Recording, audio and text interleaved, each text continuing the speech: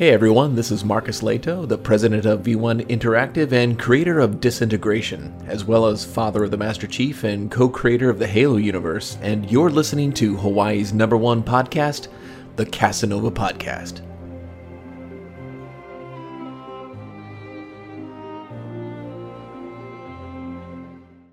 The Casanova Podcast, the #1 podcast in Hawaii, is brought to you by these contributors on Patreon. If you'd like to see more content like this more often, as well as more podcast reviews, impressions, early access releases, live streams, and original content, then consider becoming a patron today.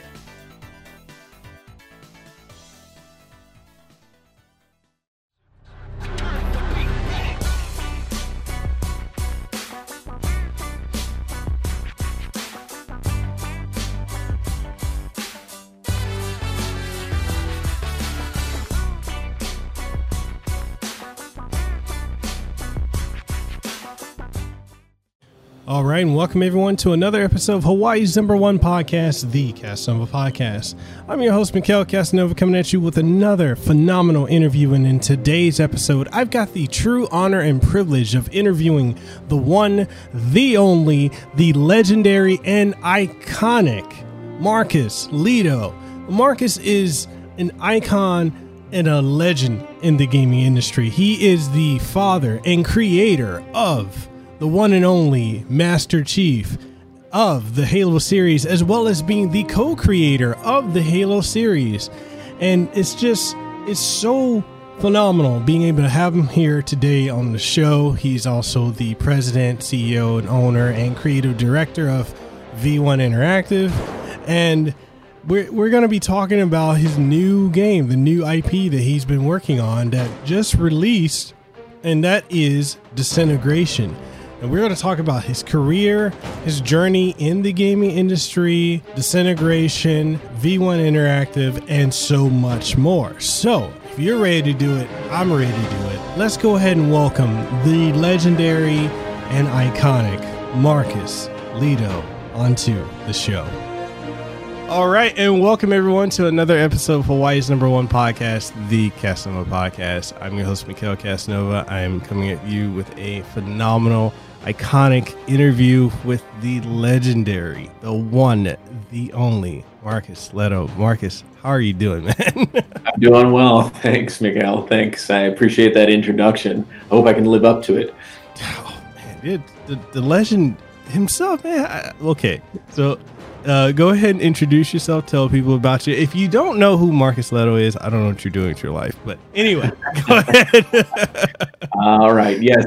Hi, my name is Marcus Lehto. I am the creative director and president of V1 Interactive. I have been in the video game industry for almost 25 years now, and have had a fun time making games over those couple decades. I started out in the industry working with a small studio out of Chicago named Bungie.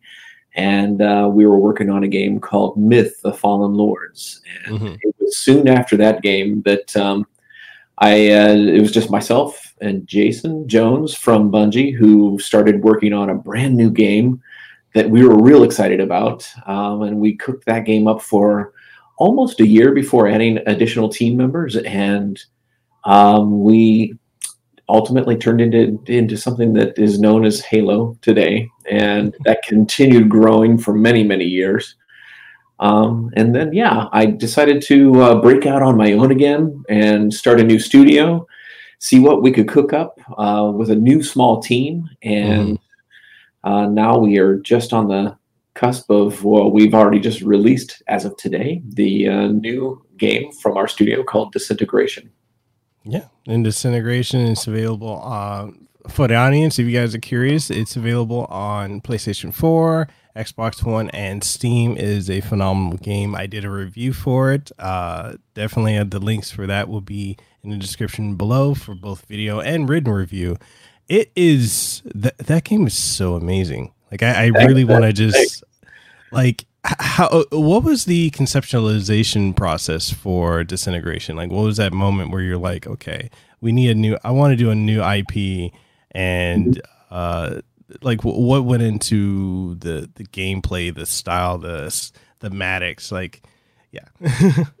It actually started out purely as a fictional exercise, just to write some ideas about what this universe could kind of be like and what things could live in it and how things would function in this universe. And so I spent a long time after leaving Bungie just writing ideas for a whole bunch of game ideas, from little teeny things like mobile games, and then giant AAA games and fantasy fiction, you name it. It was just like kind of this walkabout exploration period of time that took almost 2 years just to kind of figure out what I wanted to do next. Because I didn't want to rush into anything.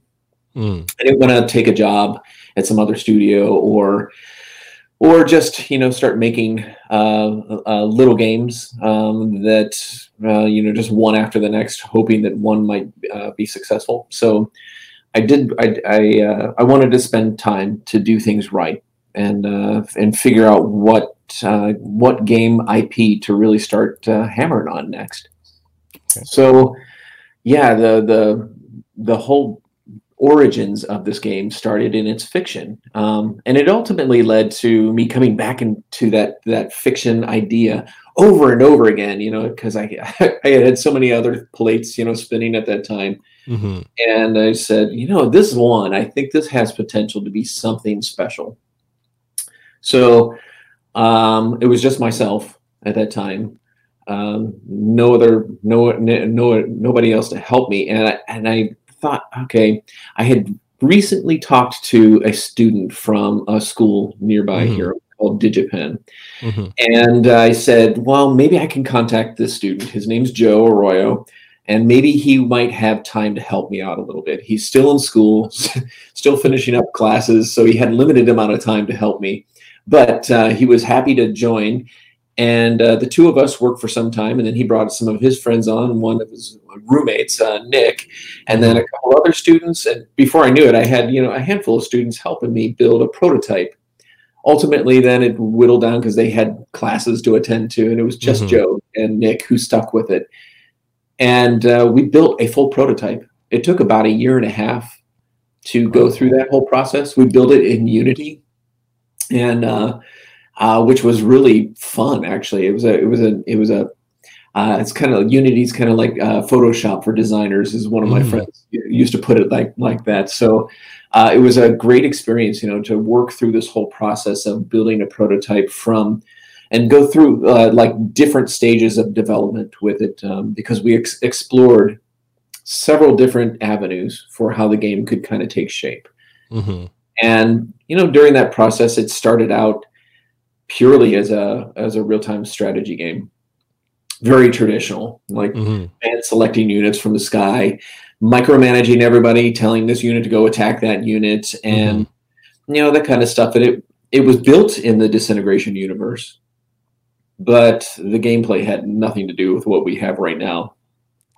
Wow. And it continued on that track for quite some time until we kind of just had this realization together as a group that we need to do things very differently.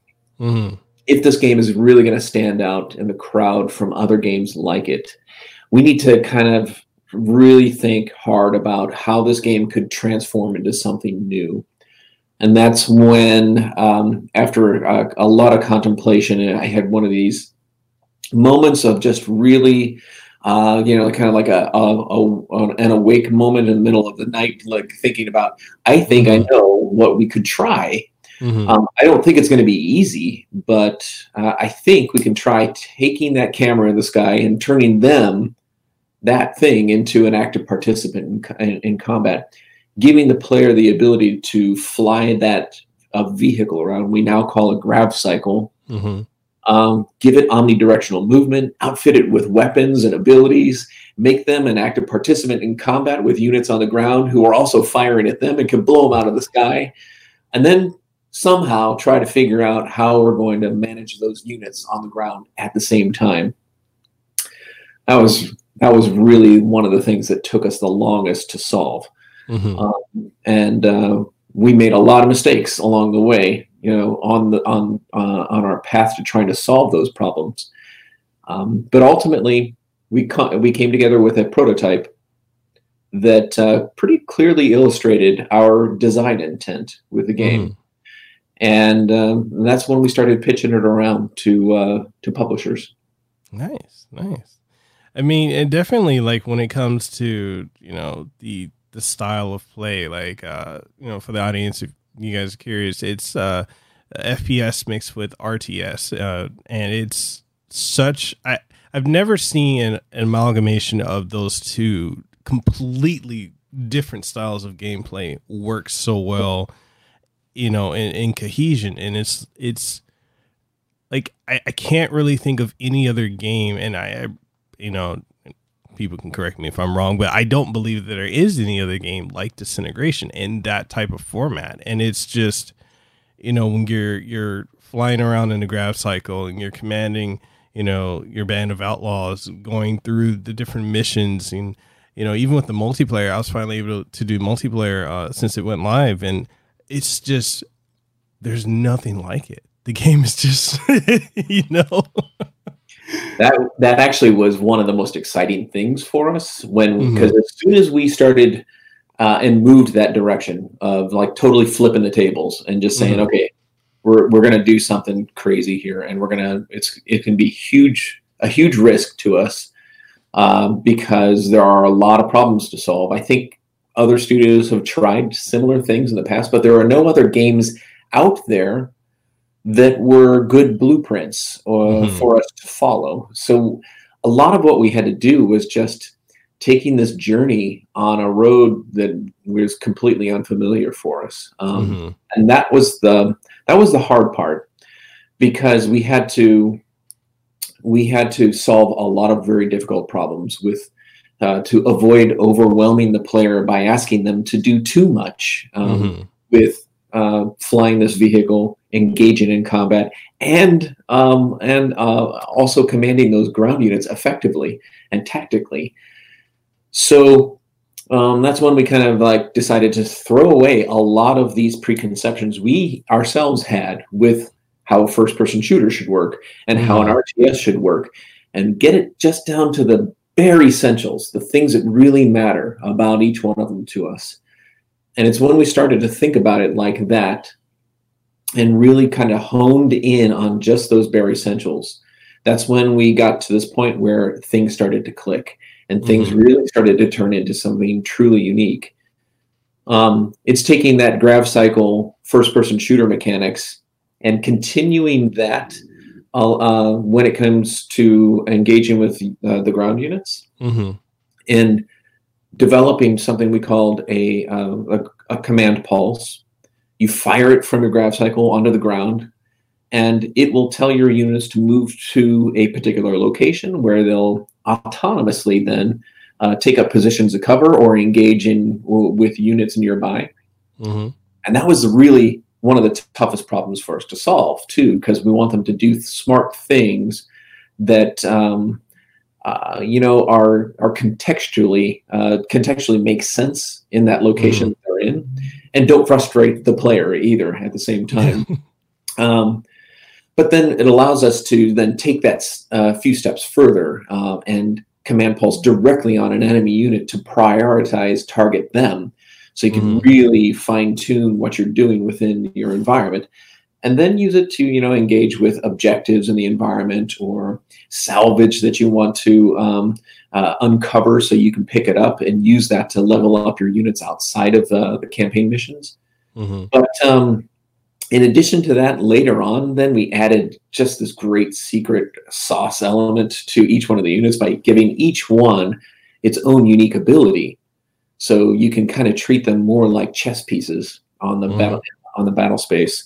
And that then, the way we engage with staging those unit abilities in campaign is just really cool. Like, because each one, if used to its fullest potential, can be just devastating in any kind of combat scenario, both in campaign and multiplayer. Especially if you chain unit abilities up together, you can really create some really great hybrid effects as a result. Nice. And definitely speaking to like the companion AI, like typically when you play, FPS or with you having to command like where they go and what they do, typically the companion AI is not very smart.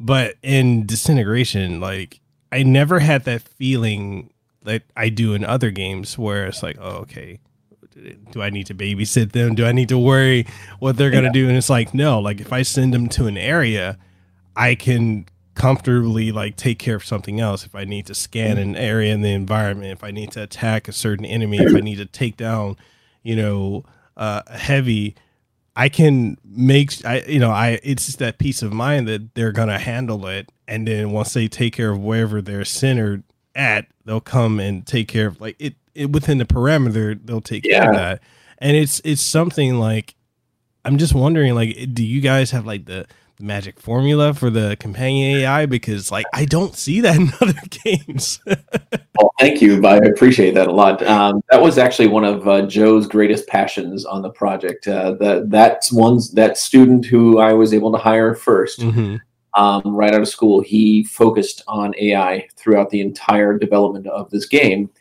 and just knocked it out of the park. One of the smartest engineers I've had the opportunity to work with in the industry, and it's just fantastic to see how it developed and continued to evolve over the course of the game's development. Of course, it was a very fine line for us to balance as well, because part of the job of the player as the commander in the sky is flying that grav cycle around, staying as connected as possible to those ground units and effectively commanding them to keep them in the right positions in the combat space, keep them out of harm's way, away from like mines that have been laid by the enemy units, or from explodables in the environment, or from hordes of enemies that might overwhelm them. And of course, it's your job too to use their abilities tactically in the Mystic gameplay. So you're constantly managing them, but you're doing it in a more fluid first-person shooter way. So it's very like snap, snap, snap, just really making sure that combat loop feels fluid and active all the time. You've always got something to do. If you're not firing your weapons yourself, you could be utilizing your ground units in very effective ways. But we also want to make sure that especially as you get up into the more difficult levels, that we throw some challenges at the player and make sure that the player really does need to keep track of where those ground units are and make sure that they're managing them well in order to be successful throughout each encounter. And so that we didn't want to make them so autonomous that they could just clear out everything on the field themselves. So they really do rely on your effectiveness as a commander in the sky to survive well. And in cases, you rely on them as well to get through very serious gauntlets that we're throwing at you. So it's a symbiotic relationship between the two. And we always think of the grav cycle and your weapons on board as just one part of the equation, and your ground units as the other critical component to it that make a singular crew together. And it's that crew that acts as a singular character within the game. Yeah.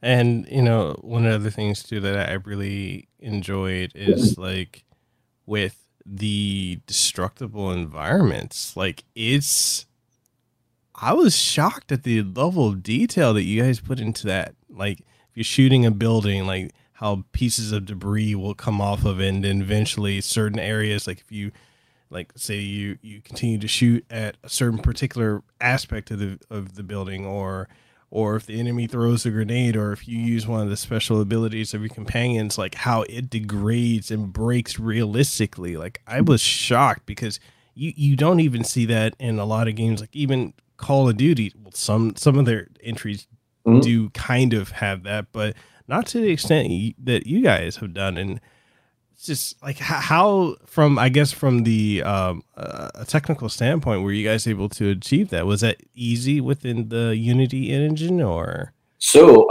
it's a key fact here that once we finished our prototype, in the very early stages, and we're signed with Private Division, our publisher now. We made the switch over to the Unreal Engine.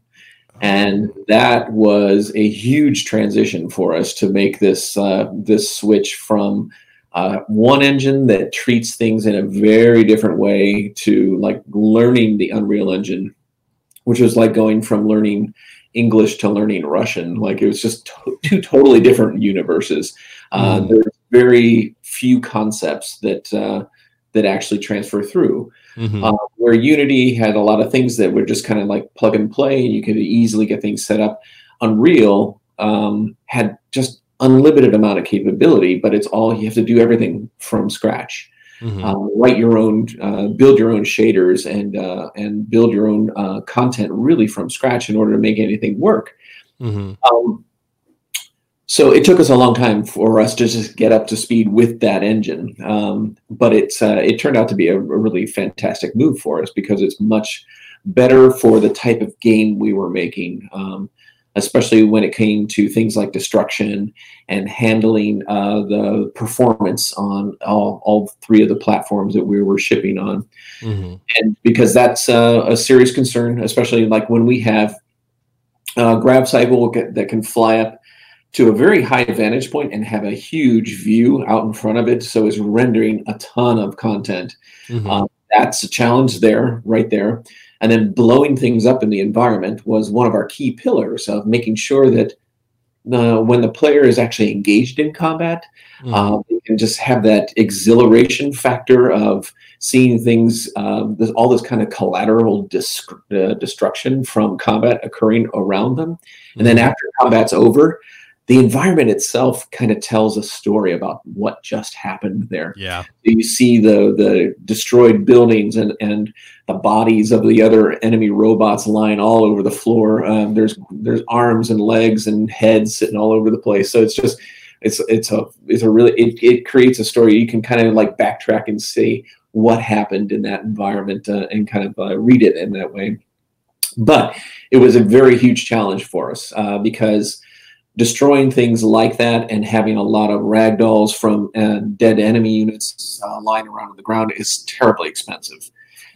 So a lot of optimization for how we can handle that kind of thing had to happen, which took a lot of time for us to figure out how to do right. And a lot of the things, while the Unreal Engine gives us some great tools to begin with, most of it we had to build on top of ourselves to really customize the engine and to accommodate the kind of game we were making. Oh, awesome.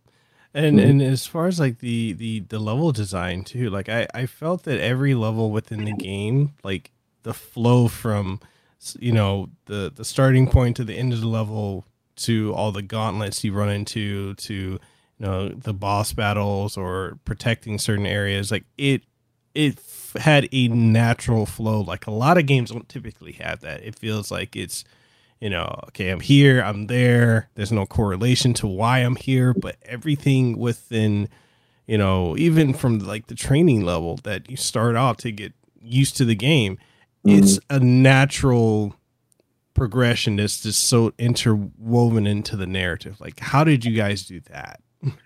We had a lot of fun building the levels for the game, both in campaign and multiplayer, because on one hand, we're building two levels simultaneously, because we're building one that the Grav Cycle, the player themselves, flying around the environment, because they can fly up as high as 16 meters, and then down as close to the ground as about 1.5 to 2 meters.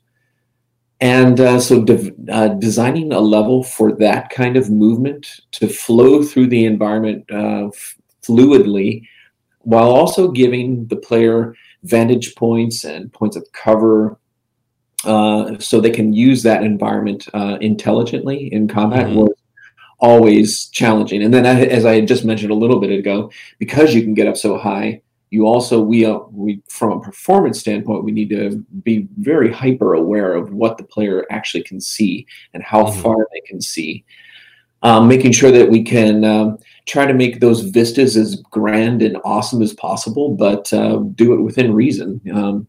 And then the other hand of it is developing and designing that ground level part of each one of the missions, where the units filter through the environment in really interesting, cool ways around rocks and trees and through buildings, and have lots of opportunity to take cover and do interesting, intelligent things themselves on the ground.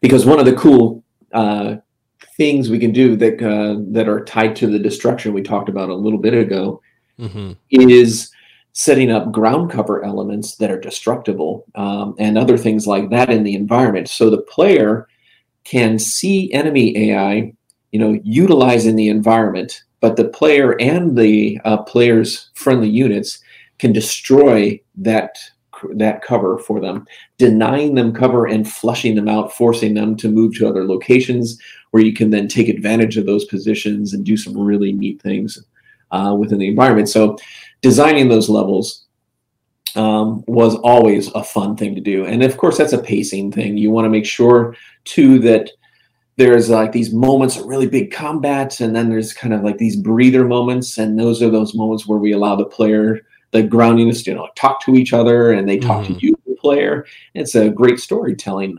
opportunity as you're moving from then that location to the next major location where combat might occur or a major objective might exist. Definitely.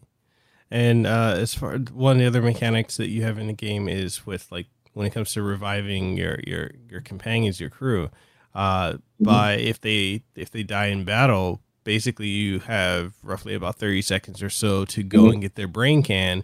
And once you get the brain can, then within a couple more seconds, they'll respawn and, have a percentage of health come back. And that's a unique feature where, typically in most first person shooters, like a character gets incapacitated, you got to go and manually revive them. And it's become kind of, routine in how a lot of the shooters handle it, almost in a uniform way.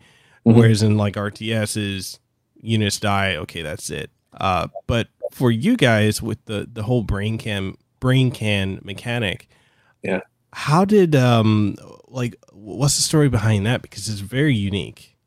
So fictionally, because they have their brain is actually encased in an armored shell, the brain can. That's what it's commonly called in our game. The brain can is attached to a robotic armature. If that robotic armature is exploded, the person inside is still alive in that armored brain can, and that's lays on the ground. It's got an expiration time though in campaign. So the player has we force the player, to get out of their comfort zone, probably right down into the thick of things, where enemy units can fire on them, to go pick up that friendly unit on the ground. Your companions will remain alive for, like you said, 30 seconds or so. And you've got that time to go revive them, to save them. Once they're saved, that brain can is like jettisoned away, and it's reintegrated with another body and injects another fully formed character. So that human person remains alive. They can die, though. That's the thing, that if you allow them to remain in the battle space, the enemies will crush it, and that's game over at that point. So you reset back to a checkpoint. That was a critical element that we wanted to make sure, from a fictional standpoint, that we drive home to the player that these are real people in these armatures, in robotic armatures, and that each one of these people are still vulnerable. And you kind of see that throughout the campaign in different ways. Okay. One of the other things too is with the with the characters, like, the banter between characters, with and with how Romer Scholl is, like, how when you were creating these characters, like, did you have like a point of reference, or was it all from scratch? And with how they're portrayed now in the final product, was that something that you envisioned when you were starting? Like, they're so, even though, they're in their, mechanical armatures, they're so lifelike. Like, you can't, like, okay, case in point, like when I'm listening to Romer Scholl's voice, which is done by Jeff Shine, it's the way he's delivering the lines. You could almost see his facial expressions just by hearing his voice, and not only for him, but also for like the entire voice cast. Like, it's so well done that these faceless avatars that they're using come to life. Like, you can see like in the cutscene, and that's also going into like the cinematic aspect of it too, being as well done as it is. And I know I'm rambling at this point, so I'll shut up and let you talk. I feel like we were real fortunate to find the actors for the parts to really bring these characters to life.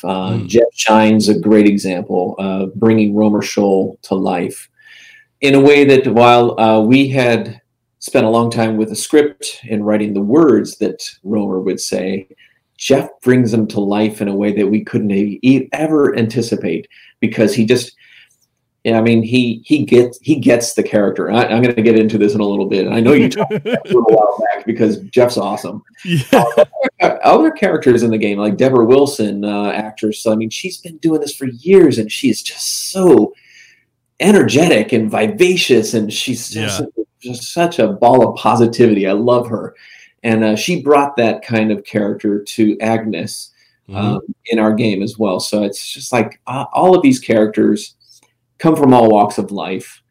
And one of the fun things that I wanted to do initially with them when we first started working on the script was make sure that they don't all share the same common ideas. They don't all get along like perfectly. They come from all walks of life, so they have different opinions about things. And some of them like each other better than others, and some of them have trust factors with one another. But they all have a common goal of surviving and really fighting for humanity. So they get to know each other and how to work with one another over the course of the campaign.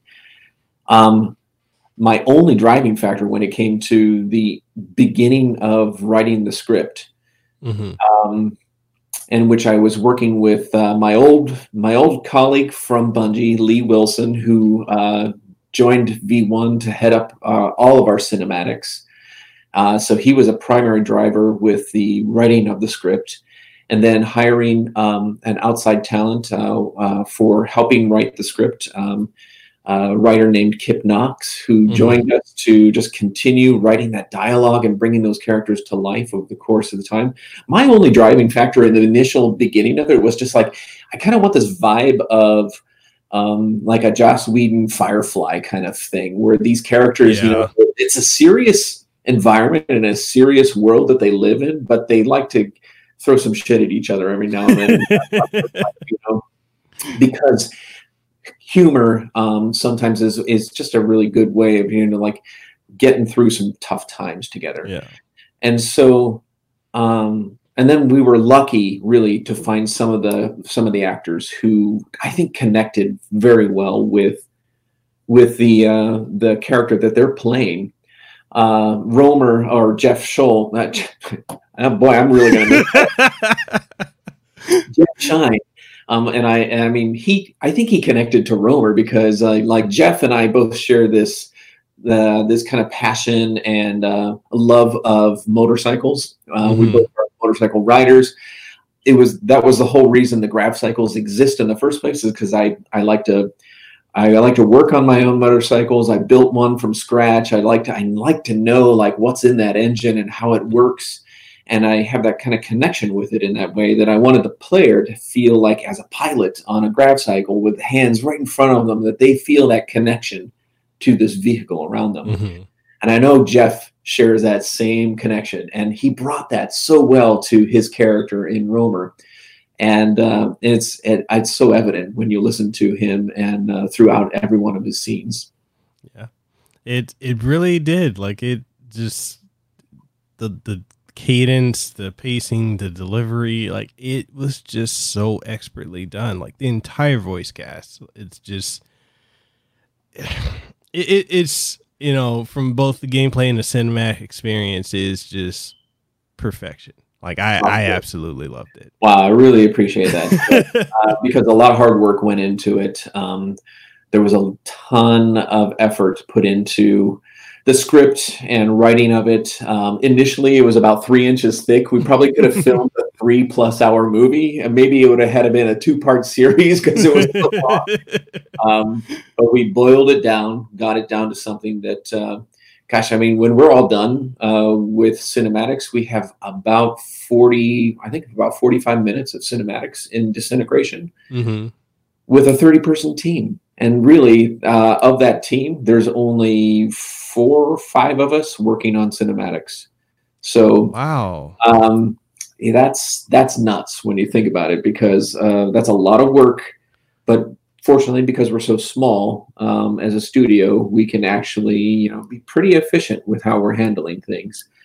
But that's something that I'm not used to, because at Bungie we had 300 people working on a project at any given time. And I had an entire cinematics team that's as big as my whole team at V1 Interactive now. So working with a very limited resources was challenging, but I'm super proud of what we were able to pull together as a result. Yeah, you guys did a fantastic job. And that's one of the other things too. And, I definitely want the audience to know that, that when you're playing the final product, when the controller is in your hand, just definitely know that there goes into that so much, from the scenario writing, the game designers, the graphic designers, the audio team, the visual team. There's so much. And I know for myself, like with having the recent games that was recently announced, Resident Evil 8, as well as Resident Evil 3 and Resistance, when Capcom was out here in Hawaii actually doing localization, they were doing, audio capturing and visual capturing. I got to work with them by way of my friend Ruben Langdon, and it was awesome getting to see how much behind the scenes goes into the development of these games and into the NDAs where you can't say anything. Like, oh, Mikhail, what are you doing? Or Marcus, what are you doing? Oh, nothing. But it's so true. Yeah, there are so many moving parts to making a video game, and to coordinating, making sure that they get done in timely enough fashion so that they work in concert with one another. And in a time where we don't put the pinch on any particular discipline in the studio too much, like audio is always going to get the end of the stick when it comes to everything comes in at the last second. And fortunately, our audio guy, Jack, is just fantastic with being able to tackle all that stuff and deal with it professionally. But it was just Jack and one other contractor at the time who we just brought on full time doing all of the audio for the game. It's nuts how much content went into the game, not just thinking about the sound effects that go into the game, but also the musical score that's written and integrated into a dynamic music system, and all of the unit chatter and dialogue system that works organically as you move throughout the environment to tell that kind of story, that the additional story elements as you're playing each mission. Those are so complicated. And when it came to making cinematics, even we knew right away we're going to have to buy a motion capture studio, systems for our own studio. It's teeny and it fits in our server closet. I mean, literally, we have a little room down in our office that's maybe 20 feet by 14 feet. And we carved out a portion of it just to be a motion capture stage for ourselves. So we have a very inexpensive entry-level Vicon system that's set up, and we can capture 3 people simultaneously. And it was like we were just getting suited up and jumping down into the mocap studio almost on a daily basis to get these cinematics done. But it was fantastic, because it was just, if we had a really cool idea about how a scene might play out, we'll kind of talk about it together as a team, and then we'll just go shoot it downstairs. And probably by that afternoon or the next day, have a rough setup of it in the cinematic. And that it was that kind of efficiency and that kind of, ability to just work and like really be on our toes, that allowed us to get as much done as what we did. Awesome. And, with everything that's in Disintegration, from a full length feature packed single player campaign experience to, incredibly robust multiplayer mode, like all this with a retail price of $49.99 as of the time of this recording, that's, you have games that are like, 59, 69, 79, 99. They don't even offer as much or even a fraction of the value that you guys have put into this. Like, how? Well, originally when we first signed with Private Division, the game was so much smaller in scope.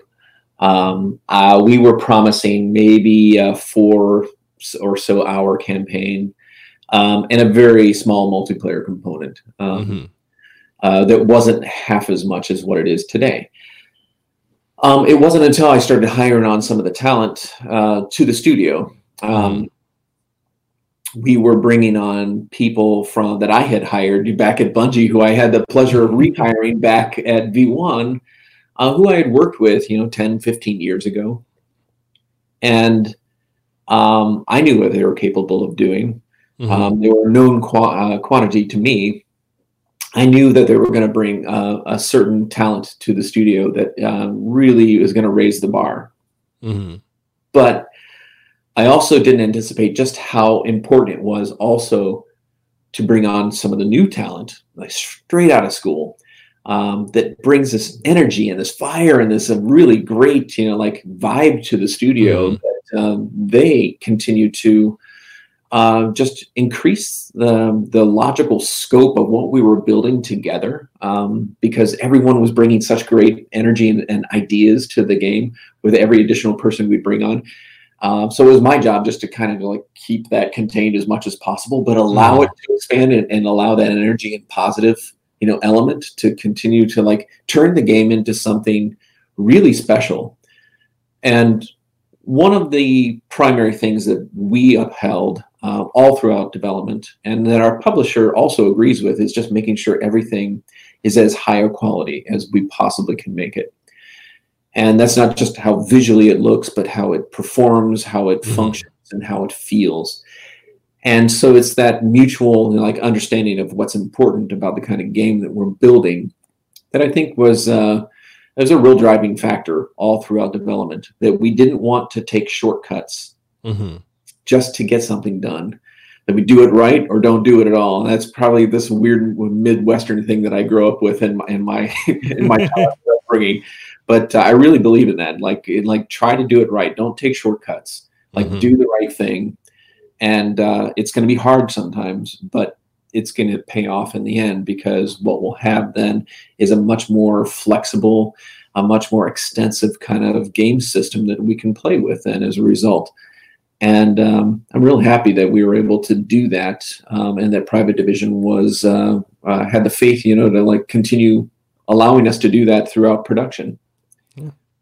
And, given everything that's going on right now, not only in the country, in the world with the COVID-19 outbreak, and, how was dealing with that, on top of having like the deadline, having to work from home, release schedule, the PR side of it,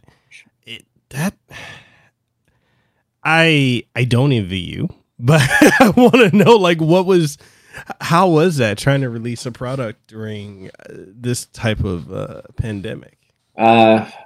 We never anticipated this happening, of course. And nor did we ever really believe when the pandemic hit and it was clear that we were going to have to all work from home. We really were not sure, or nor did we believe that we would be able to actually make it through this final phase of the game's development, because there were a lot of technical challenges associated with that. Not only just people working from home efficiently, but a lot of hardware is at the office, like the motion capture studio I was just talking about, Mm-hmm. or the fact that we're all on these custom, very expensive dev kits for the Xbox and PlayStation platforms that are tied to IPs that are static to the office that we have to be at. So, like, how are we going to make this work in a way that's reasonable? So, for about 2 weeks, we were really fretting, just trying to figure out. We were at zero capacity as far as our efficiency was concerned, and we slowly stepped it up one step at a time, getting each one of the employees up to speed, being able to remote into their computers when they needed to, or work efficiently from home. Same thing with the dev kits. And then, like I said, this is right at the end phase of our project. It's when those most difficult to fix bugs are presenting themselves, and when you really need to be tightly connected with your team in order to get through this period. So we stepped our game up and got a lot more disciplined about how we were communicating with one another virtually, and how we were meeting with one another virtually. And I can't believe within maybe 3 weeks or so we were up at 50 to 80% efficiency, and then it just continued growing from there. Now we're 15 weeks into this thing. And if you told me 15 weeks ago that we'd actually be successfully launching today, I would have told you you're nuts. But but we did it. I couldn't believe it. We actually went through certification on each one of the platforms, which was tough because they're also dealing with the same thing. Well, so that everything just became more protracted as far as the time it took to get anything done. And somehow it all worked. I mean, it was unbelievable, but it worked, and I'm really happy with the game. So, but it's not done. I mean, we know that we've shifted gears. Our studio has into like supporting the game post-launch with new maps, modes, new crews, and all kinds of other good stuff that come along with it. But we're also there listening to the community, looking at what's working and what's not, and actively working on improvements for the game. So it's kind of it'll continue evolving post-launch, mostly with new content, but also with modifications to existing features and that kind of thing. Okay. Yeah, I mean, it's a lot of my friends in the industry, talking to them with pushing out stuff during this pandemic has been very difficult. But I commend all of you for being able to work under these conditions, especially with the things that you need at your offices. Like that's I can't I can't imagine. It's definitely made us rethink a little bit about how games can be developed. And, while I prefer having everybody at the office, because there's just this great camaraderie of having everybody there together, and everybody, like able to hear conversations that are happening within the office so they can get excited about something or just help problem solve something immediately. It's comforting knowing that if we have to, that we can work fairly efficient from home. And that I think one of the things that I was pleasantly surprised by, too, was just how many of the employees from V1, take it seriously and stepped up their game to, really do remain efficient. And not treat this like some extended holiday, for instance, which I don't think anybody does because they can't really go anywhere. They just, where are we going next? The living room, the backyard? I don't know, but they're enjoying the fact that they have freedom, to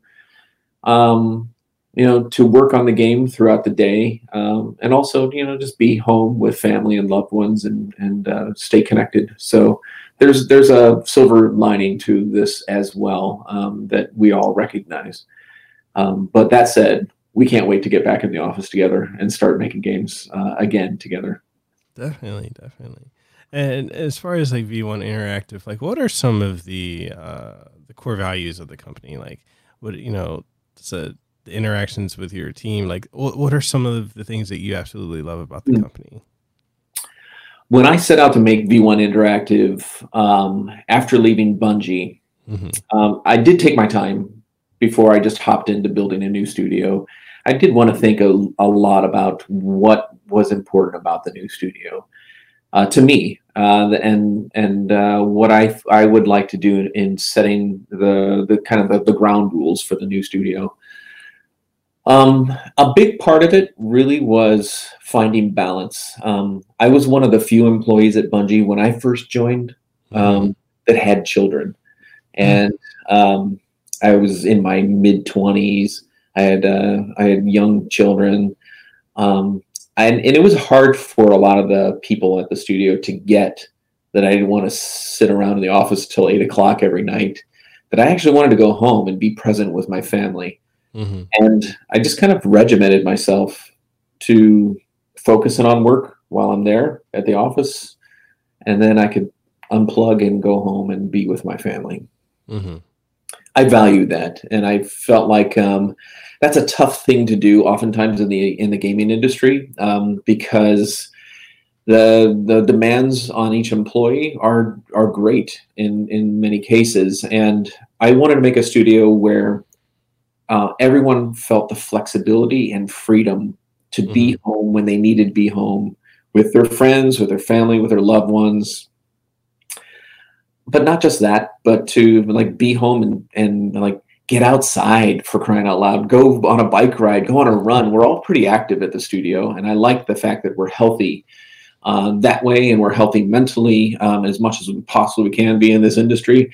But to like remain as healthy as we can, because when you're healthy outside of the office, you bring that kind of like positive energy into the office with you then, and you remain healthy in the office, and that directly translates into the kind of things we make together. And you can tell when a game's made by people who are happy or are not.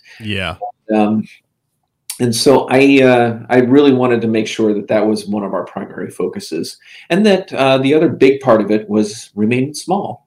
I like a small studio. I like a place in which everybody is hands-on and everybody is critical path to the success of what we're making, and everybody's taking some part of ownership in what we're building together. So I don't sit in a room all by myself and just tell people what to do or anything like that. That's a terrible way to lead anything. So I like being part of the team, sitting with the team. I work on making stuff just as much as my business partner Mike does all day long. I mean, we're getting our fingers greasy every day in the engine because we love working on making games. I mean, it's a privilege and it's an honor, I feel like, to be able to make games for a living. And I think of it more like a hobby than anything else, so I really enjoy it. But doing it in a more organized and effective way is often challenging. But we do our best, and I like that small team atmosphere where everybody also has this growth potential within the studio. That was another big part of building V1, where we all wear lots of different hats. I'm a content developer and a creative person on my side of things. So like for me, for example, I like not only just designing things with the design team on the project, but building the levels. The first handful of levels were mine that I built. And so I put on my environment artist hat and my level designer hat, and I'll do that. In the early stages of prototyping, I had to build and animate all the characters, build all the effects and all that kind of stuff. And that was just really fun. I love that part of it. So it all depends on what's needed on that particular day or week, and then put on that hat and enjoy it. In addition to running the studio, maintaining the studio's relationship with our publisher, and doing all the things that are expected of a president of a studio on that front as well. So there's no shortage of things to do during the day, that's for sure. But I really do enjoy it. Awesome. And, winding down to the last couple of questions, being, completely respectful of your time, because very grateful that you carved out time for us today. One of the things one of the questions actually from the audience that I have here is they want to know, like, what can a expect going forward with like the future of the franchise? Like, could we possibly see maybe a series, like an anime TV series or something like that, a Netflix series, or, you know, because there's so much to the world, there's so much to the lore, like that, you know, that there's way more going on than what you're seeing just from. I'm glad you recognize that too. When I started working on the fiction for the universe, and then we decided to, and then we like carved out the story that we're going to tell. Mm-hmm.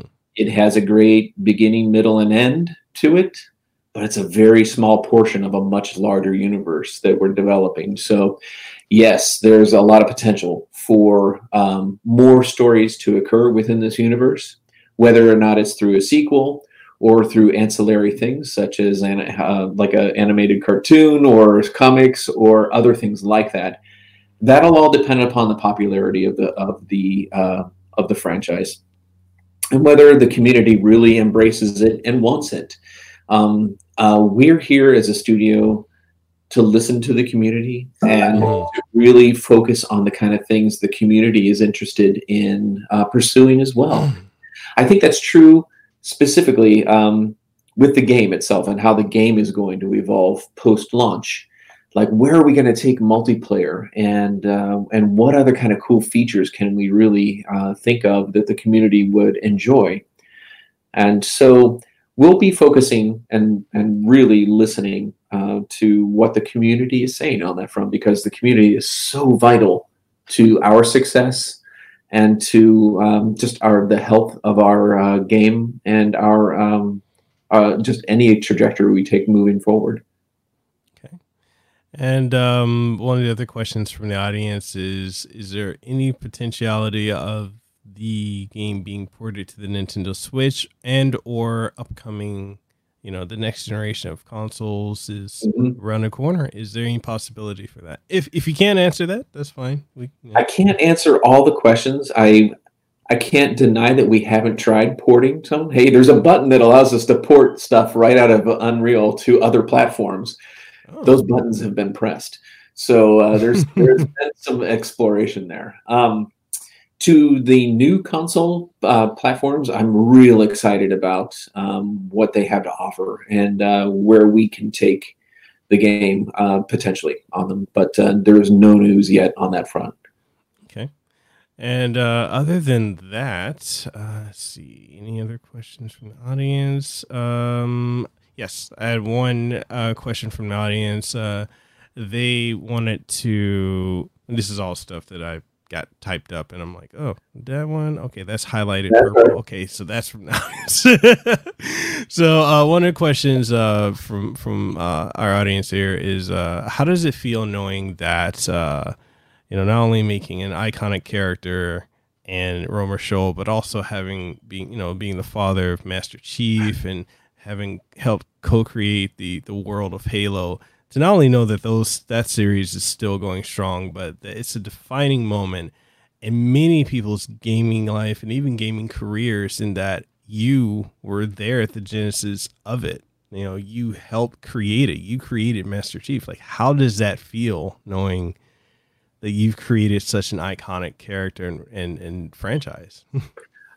It's very humbling. I mean, while I was there at the very beginning of the Halo franchise, in helping build that universe and designing the Master Chief himself, it was an army of people that really helped bring the Master Chief to life with his story and the writing and the cinematics team and the animation and all of the other great stuff that came along with it, along with, you know, every one of the partners for the game to just help get it out there, and then the community itself and what the community did, and just bringing that the imagination of that universe to life in so many different great ways. That was a fantastic journey to go on throughout the development of that franchise, from beginning to where we left it off with Halo Reach. And handed the keys over to 343 to continue making Halo from that point on. I can only hope yeah, to recreate some of that in the future with Romer Shoal and with Disintegration and all of the other great characters that are existing within this universe. I know that there's a lot of exploration, a lot of territory for them to cover that is going to be really interesting. So there's a ton of potential there, and I'm hoping it connects with our community, and they help us continue to make it grow over the next decades. Who knows? Definitely. I'll say this: you don't need to hope. It's a guarantee, because you're blazing a new trail, and that trail is burning bright.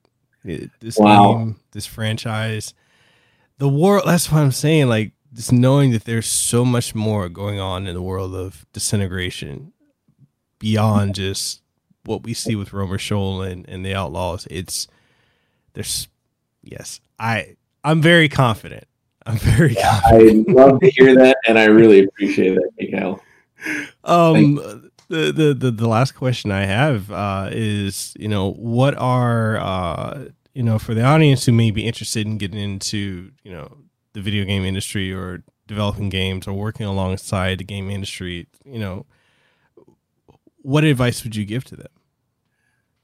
Yeah, that's a good one, because when I joined the video game industry, it was pretty much do anything you can to get in and wear as many hats as possible and learn as much as you could on your own, because there were no schools for it. There were no disciplines that really had anybody coming right out of school that was designed or geared up to fill a particular position within a studio.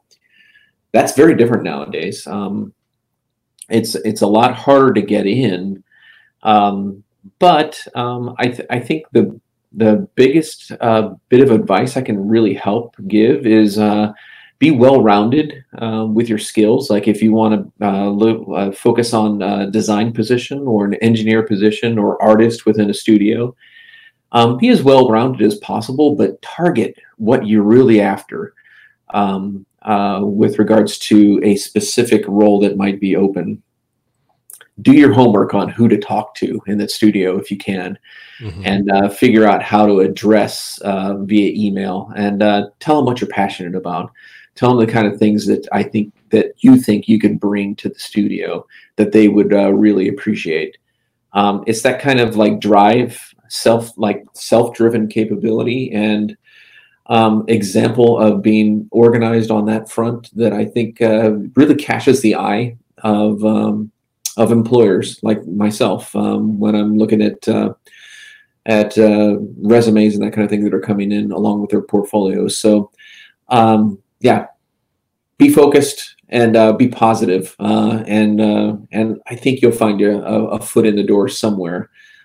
This industry is growing on a daily basis. It's getting so big, and it's more mature now, and it's a fantastic business to be in.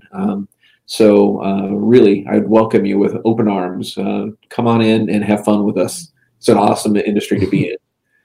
Yeah, and one of the things that I tell people, in my capacity as an independent games journalist and a content creator, working alongside developers and getting to meet people such as yourself and reviewing games, that coming up in the 80s and 90s, like you said, there was no roadmap for that. And with the thing now, you have the internet, you have social media, you have so many ways to work in some type of capacity to work alongside or work in the industry. And if anyone tells you that, it's just playing video games does not work, ignore that, and never let anyone tell you that you can't do it. Like, for me, I'm, English isn't my first language. It's actually my third language. Wow. Okay. This is my third language. I'm dyslexic. I also have mild autism, and I was told that I would never be able to, write articles or to be able to graduate high school or college or do anything. And, also had cancer and went through that. And, my whole life, people have told me what I can't do. And instead of trying to prove other people wrong, prove to yourself that you can do it. Absolutely. Push yourself, keep going forward. Because, amen to that. Because it is so important. I don't deal with some of the issues that I know you're dealing with cancer and such, but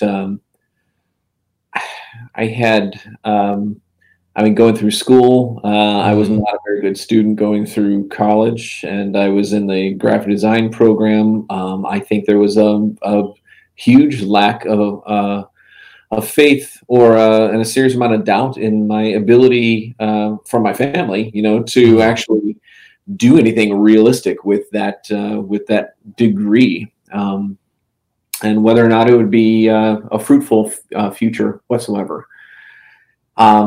But I was determined to just continue learning as much as I possibly could every day, and to never let anybody say no. Same thing happened even when I left Bungie. Like a lot of people said, don't try to start a new studio. You're crazy. It's way too hard. 95% of them fail within the first year. It's going to be it's going to cost a ton. Hey, I ignored every one of them, and look at where we are today. And I don't regret it at all. So there you go. Yeah. And I actually have a final question for you. I lied. It's all right. Did you have fun? I loved making this game. I still love making this game. Seriously, it was kind of thing where I'm an empty nester now. My kids are both in their early 20s, and as I had mentioned earlier, I just like making games is like a hobby to me. So, and this was just something that the more we developed it, the more it came to life for me, and it just got more and more exciting over the course. Now, of course, there's challenges along the way that are really difficult to solve, both with the game and with managing the studio and the people within, and all the things, the complexities that come along with that. But gosh, man, it's such a rewarding thing in the end, and it's such a great family of people that I get to work with now as a result, and really brings me a lot of joy. I love it. Awesome. Is there anything you want to leave the audience with before you go? And did you have fun on the show? I did. Thanks, Miguel.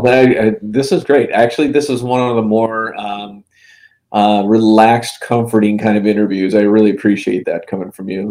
This is nice. I wish I was there in person. That would be nice. I really could get out on the islands, but we'll make that happen again some other time. Hey, whenever all this blows over, if you ever come to Honolulu, you need a place to stay. My wife and I, we have a 5-bedroom house. If you don't mind cats, just 2 kitties and one big one.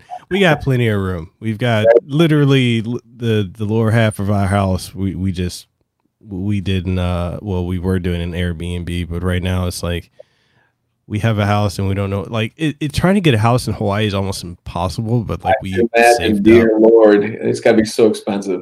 We saved up. We bought it. And it's literally if the back view of our house, if you are in the kitchen, you're looking out through the window, you have Waikiki and Diamond Head Crater. Like it's right there. That sounds pretty cool. That's awesome, dude.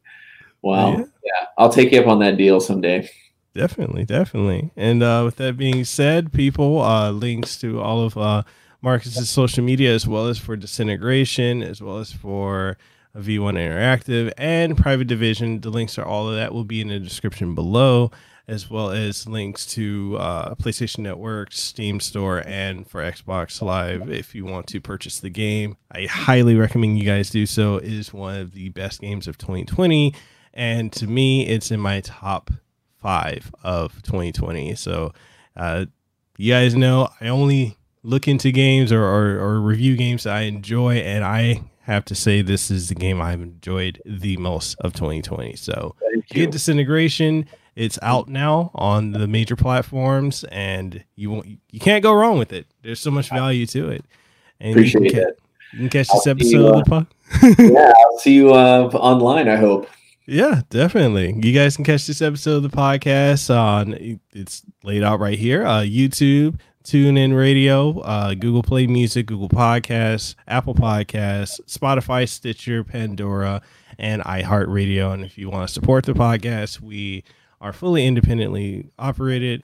It's available. You can support via Patreon as well. And with that being said, Marcus and I are signing out. You guys have a great one. All right. Bye-bye. Hey, did you enjoy this episode of the Casanova Podcast? Well, I'm sure you did. And since you did, and you're wondering where else you can find it on every podcasting outlet. Yes, that includes Apple Podcasts, Google Podcasts, Stitcher, TuneIn Radio, iHeartRadio, Spotify, Launchpad DM by Podcast One, and so much more. And the only thing I ask of you is if you truly enjoyed it, even if you didn't enjoy it, please leave a rating and tell us what you thought of it, what you like, what you didn't like, and everything in between. And also, if you're looking for video formats of this podcast and many more, you'll be able to find them on youtube.com/Mikhail Casanova, as well as on twitch.tv/Mikhail Casanova, and new episodes every single Monday morning, 8 a.m. Eastern Standard Time. So, with that being said, this is Mikhail Casanova, Hawaii's favorite YouTuber. I am signing out. You guys have a great one.